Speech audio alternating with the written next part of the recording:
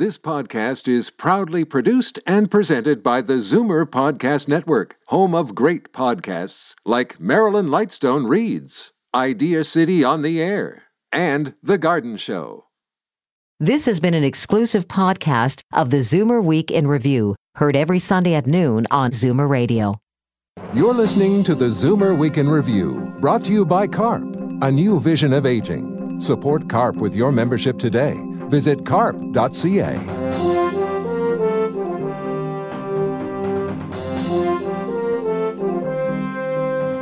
Good afternoon and welcome to the Zoomer Week in Review, all things Zoomer worldwide. I'm Libby Znaimer.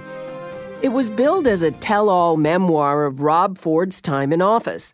Doug Ford promised he would call out the scams, the cheats, and the liars in his new book, Ford Nation. But does it deliver? We'll ask him in a moment. And as we age, many people want to discuss retirement, but not these two, at least not the way most people think of it. Mike Drak and Jonathan Chevreau wrote a retirement book about not retiring and will be here in studio. But first, here are your Zoomer headlines from around the world. A new report from the Fraser Institute shows that Canadians are now waiting longer than ever to see a medical specialist. It says that on average, patients are waiting 20 weeks from the time they are referred to a specialist to the time they get treatment. That's a 115% increase in the last 2.5 decades. Universal health care doesn't seem to be the issue since European countries all have shorter wait times, according to study co-author Bacchus Barua. The longest wait was for neurosurgery and the shortest for cancer treatment. A couple of Canadian Zoomers were honored recently by the outgoing President of the United States. Saturday Night Live producer and creator Lorne Michaels and world-renowned architect Frank Gehry were among 21 people honored with the Presidential Medal of Freedom.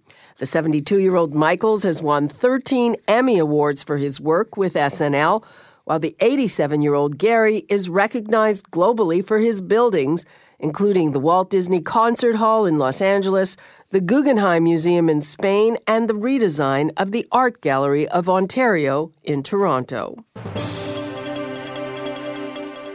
Scientists in California are again experimenting in the search for eternal youth. They're testing trial participants' blood and passing it through a machine that resets abnormal levels of protein seen in older blood, with the idea that it could slow the aging process. Researchers say the high level of certain proteins can hamper growth and maintenance of healthy body tissues and contribute to deterioration in old age. 33 years after it was first released by Leonard Cohen, Hallelujah is back on the charts.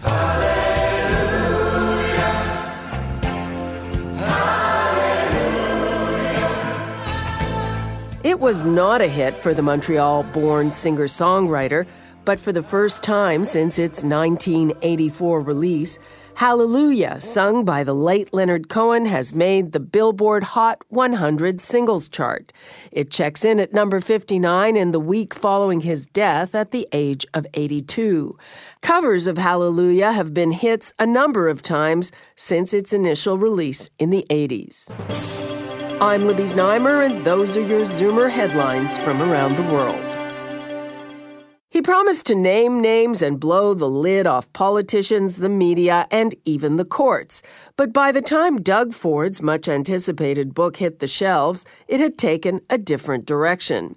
His take on his brother Rob's rise to power at Toronto City Hall, the infamous crack cocaine saga, and his tragic death from cancer have a special resonance after Donald Trump's victory in the U.S.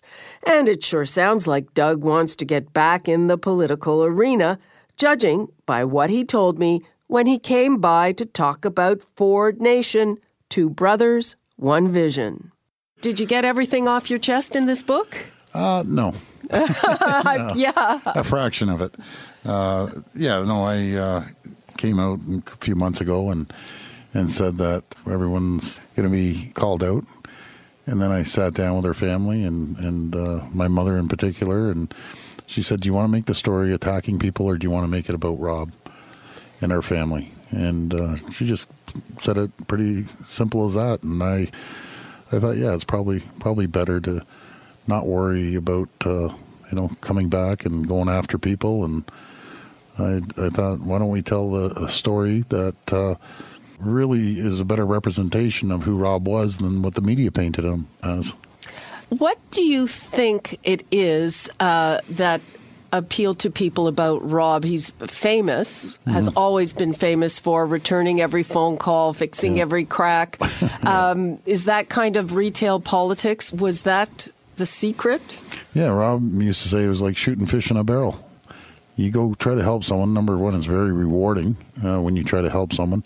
And it might be a minor issue to you and I, but you drive out of your driveway and you go through this pothole every single day. It drives you crazy. Rob would go over and fix it. Present counselors wouldn't return people's calls. They wouldn't show up. Rob would return every call, no matter what issue it was. It could be a federal, provincial, or municipal issue. Rob would show up and fix the problem. He didn't care, if you were white, black, pink, purple, what religion, what race, gay, straight, whatever. He'd be there at your front door. There's this phenomenon going now on now, populism. That's what swept Donald Trump to power. Were you kind of an early iteration of that? Rob pioneered populist, movement in Canada. I think it went down to the States as well, but it's right across the world. You saw over in UK, the Brexit vote. You see in the vote in Iceland, Poland, Philippines even. And people are just fed up with the phony politicians. And they're in all three parties. The Prime Minister has a business person that donates $1 million to his father's foundation. It's legal. Is it right? No. People just don't buy into it. I have to agree with you there. So let me ask you this. The feeling that I got from your book is that you felt that you were specifically, say, targeted by the media because you were populist or because of your positions. But now you see Trudeau is taking it on the chin in the media for the very thing that you're pointing out. Oh, there's a love affair with Trudeau. You got to be kidding. Now that these things are coming out, they're being reported, are they not? He's being taken to task for that. It's the front of the Globe and Mail today. It just started, and the gravy train's in full swing in Ottawa. Let's get back to Rob. You covered quite poignantly Rob's problems with addiction. That's right. But when you first get into it and you're going over how it was covered by the media with the infamous crack video, on the one hand, you kind of say it was a bit of a media witch hunt and they were going after him. But right after that, you kind of admit that Rob lied to you and that you had no idea. So how do those things jive? It was prior. It was prior. As soon as Rob jumped in the race, Toronto Star came after him with vengeance. Let's say right off the top, Rob was guilty. He admitted his guilt after. He went to go get help. And the thing that probably bothered me the most, and I'll never forget it, there was media people that I know was doing cocaine. I've heard numerous sources because people were calling us as they were attacking Rob. I'll never forget it. One guy was attacking Rob, saying to him, "Are you doing cocaine?" And all his buddies are calling us, saying this guy does cocaine all the time. And so I'm thinking, what a bunch of hypocrites. Then we have certain counselors that I know have drinking issues. They should be in rehab. And they're the ones voting to get rid of Rob. You wrote very poignantly about how you felt when you realized that this was true and the extent of Rob's problem. What do you have to say to, lots of families are coping with addictions. What did you learn from this and what do you have to say to them? Well, I'm glad you mentioned that, Libby, because I didn't sugarcoat it. I felt guilty after doing it, but I wanted to make sure it was clear and transparent. What I wrote, and I was hard on Rob in our book. But there's there's hundreds of thousands of people in this country, if not probably millions, that have an addiction of some sort. Some people have closet addictions. Some people just are open with it with their family. Rob had a closet addiction. It wasn't crack, it was alcohol. Yeah, when he got sauced up, did he try it and smoke it? He admitted he did. But was Rob an addict with that type of drug? No, he wasn't. He was an alcoholic that led into, certain nights that he'd be out there partying. And to a certain degree, Rob thought he was the average guy, but he was the mayor of the city too. Exactly. Keep in mind, after Rob went to go get help, prior to Rob getting help, I should say, and this video was out and everything, they were doing polling at 40%. Rob still had 40% popularity, even people after they knew he had an issue. People understand personal issues, Libby. They don't understand or won't accept corruption, backroom deals, lining their pockets of the taxpayers' money. I'd like to turn to Rob's cancer diagnosis. Yes. I'm sure that was just so tough for your family, and it seemed to come at a time when he was dealing with his problems. One day he sat down, Libby, we were at Perkins Restaurant. He said, Doug, I'm not feeling well. This was in the morning. I said, go to the doctors. I went to the doctors, and he called me 2 hours later and said, I'm at Humber River Hospital. So in lightning speed, within 2 hours, his whole life changed, family changed, everything changed. You think, okay, you can beat cancer, and you were telling me on break that you're a cancer survivor, so you have hope. But then we found out it was sarcoma, that there isn't a cure for sarcoma. And it's a very rare cancer, which makes it all the more difficult. Yeah, absolutely. It went through Rob like lightning. Absolutely lightning. It was incredible. It's tough. I'll tell you, what a roller coaster it is. And 3 out of 5 people in our country are going to have cancer. It's shocking stats. Absolutely shocking. I'd like to turn to your political career. Yeah. You haven't ruled anything out. No. So what are you thinking? Well, Libby, it drives me crazy. I sit back and I know what we did in the city in 2 years. And I ask your listeners, in the first year and a half, 2 years, what's John Tory done? If you know what he's done, tell me, because I don't have a clue what he's done outside of raise taxes, hide his taxes and water bills. His approval rating is 67%. Are you going to take him on with that? Let's see what happens. And it all depends on who runs. You get a strong left candidate and 2 or 3 other strong candidates, and then all of a sudden the pie gets sliced up real quick. And everyone's relatively popular in the first year or two. Talk to me in year 3 and year 4. Then I look at the province. Province is in a financial disaster right now. When will you make a decision about running? Well, we got the provincial election in roughly about a year and a half, and then we have the city municipal election in 2 years. So I'm going to see what happens over the next year and make a decision. Okay. Doug Ford, excellent. Thanks so much for joining Libby. us. Thank you. That was former councillor and mayoral candidate Doug Ford. His new book is Ford Nation, 2 Brothers, 1 Vision. I'm Libby Znaimer, and this is the Zoomer Week in Review. Coming up after the break, have you ever thought that retirement isn't for you? How would you like to play while you work and work while you play? We'll have the how-to when the Zoomer Week in Review returns. You're listening to the Zoomer Week in Review, brought to you by CARP, a new vision of aging. Support CARP with your membership today. Visit carp.ca. What is there to do in retirement? The research shows that staying sedentary after finishing your working years may be the worst thing you can do for your physical and mental health. So what is the best practice to ensure a long and productive life? Mike Drak and Jonathan Chevreau have written a book called Victory Lap Retirement. What is Victory Lap Retirement? Victory Lap Retirement is a lifestyle approach to living after leaving your primary career. It's made up of a number of different components. One component is work. We feel that work, in generating some active income is a good thing, especially these days where a lot of retirement people are worried about running out of money. Plus, it's a healthy lifestyle. There's a lot of emphasis on keeping healthy, working out, nutrition, and things like that. It could be volunteering and charitable work. I see it as a lot of multiple streams of income. In the old days, you might have called it full-time retirement. I call it semi-retirement. Other terms for it might be encore careers or legacy careers. But it's really the post-corporate. You left the cubicle, the 40-hour weeks, the meetings, the bosses, and all that stuff, and you're designing your own life. I think the last chapter is design a retirement from which you don't have to retire, a life from which you don't have to retire sort of expresses it. How do you make that happen? Well, the first thing is you have to have financial independence. So you have to have money, which we define. There's a whole chapter on our term for it is Findependence, or the Findependence Day.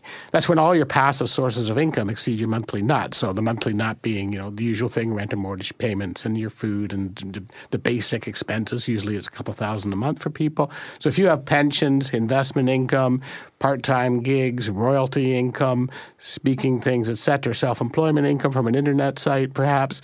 If the passive sources, when you don't even have to wake up and do anything, the passive sources meets your monthly nut, then you're independent. But the question is, what do you do with the time and the fruits of independence? And that's really what Victory Lap is about. That's the dream.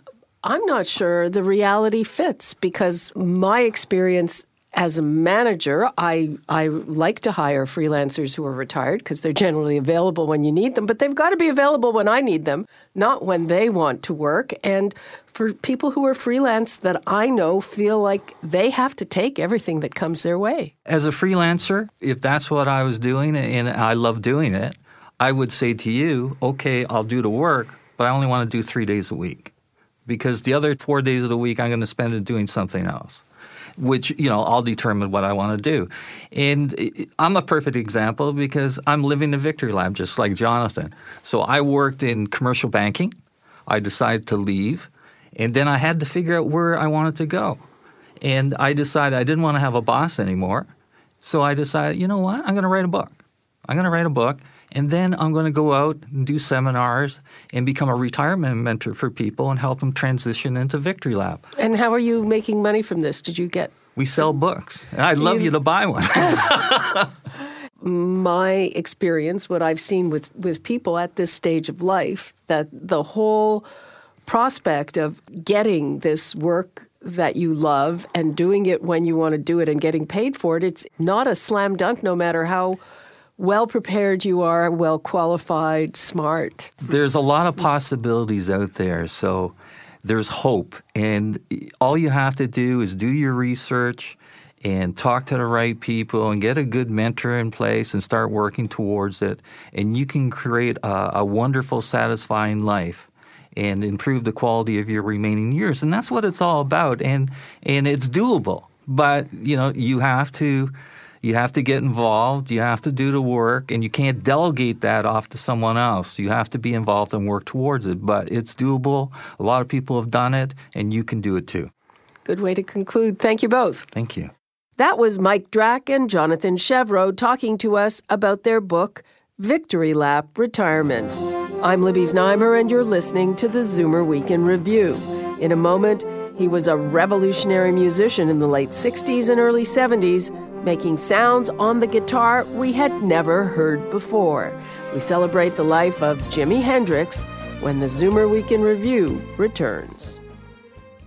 You're listening to the Zoomer Week in Review, brought to you by CARP, a new vision of aging. Support CARP with your membership today. Visit carp.ca. Welcome back to the Zoomer Week in Review, all things Zoomer worldwide. I'm Libby Znaimer. It's time for your International Arts Datebook tips for those of you who are jetting around the world. Here's Jane Brown. The Sherlock Holmes International Exhibition is a popular choice at Seattle's Pacific Science Center, offering an opportunity to solve a murder mystery using the methods of the iconic detective. The center worked with the Museum of London to make the fictional detective as authentic as possible.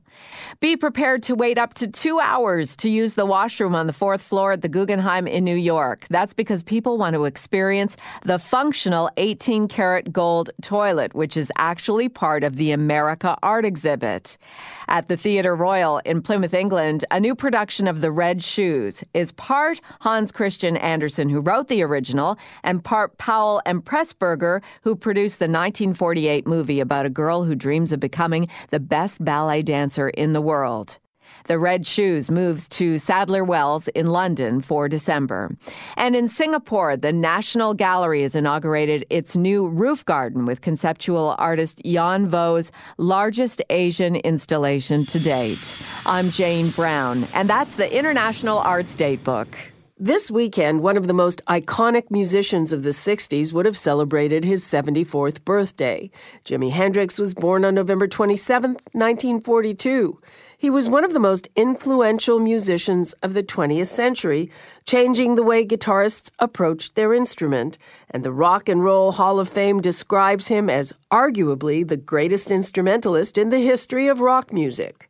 Hendrix started his career as a background musician for the Isley Brothers and later Little Richard.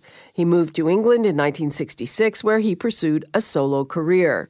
Within months, Hendrix had earned 3 UK top 10 hits with the Jimi Hendrix Experience: Hey Joe, Purple Haze, and The Wind Cries Mary. Sadly, like many musical luminaries, Jimi Hendrix's life was cut short at the age of 27. But his legacy remains, and his name will always be synonymous with the electric guitar. Right now, we'll hear one of Jimi Hendrix's early hits. Here is The Wind Cries Mary. After all the tracks are in the boxes. That was Jimi Hendrix with The Wind Cries Mary. This weekend marks the 74th anniversary of his birth. And that brings us to the end of another edition of the Zoomer Week in Review. I'm Libby Znaimer. Thanks for joining me today. Come back next week to stay up to date with all things Zoomer worldwide. You've been listening to the Zoomer Week in Review, produced by MZ Media Limited. Executive producer Moses Znaimer. Produced by Dave Woodard, Paul Thomas, and Andre Lowy. You're listening to an exclusive podcast of the Zoomer Week in Review, heard every Sunday at noon on Zoomer Radio. This podcast is proudly produced and presented by the Zoomer Podcast Network, home of great podcasts like Marilyn Lightstone Reads, Idea City on the Air, and The Garden Show.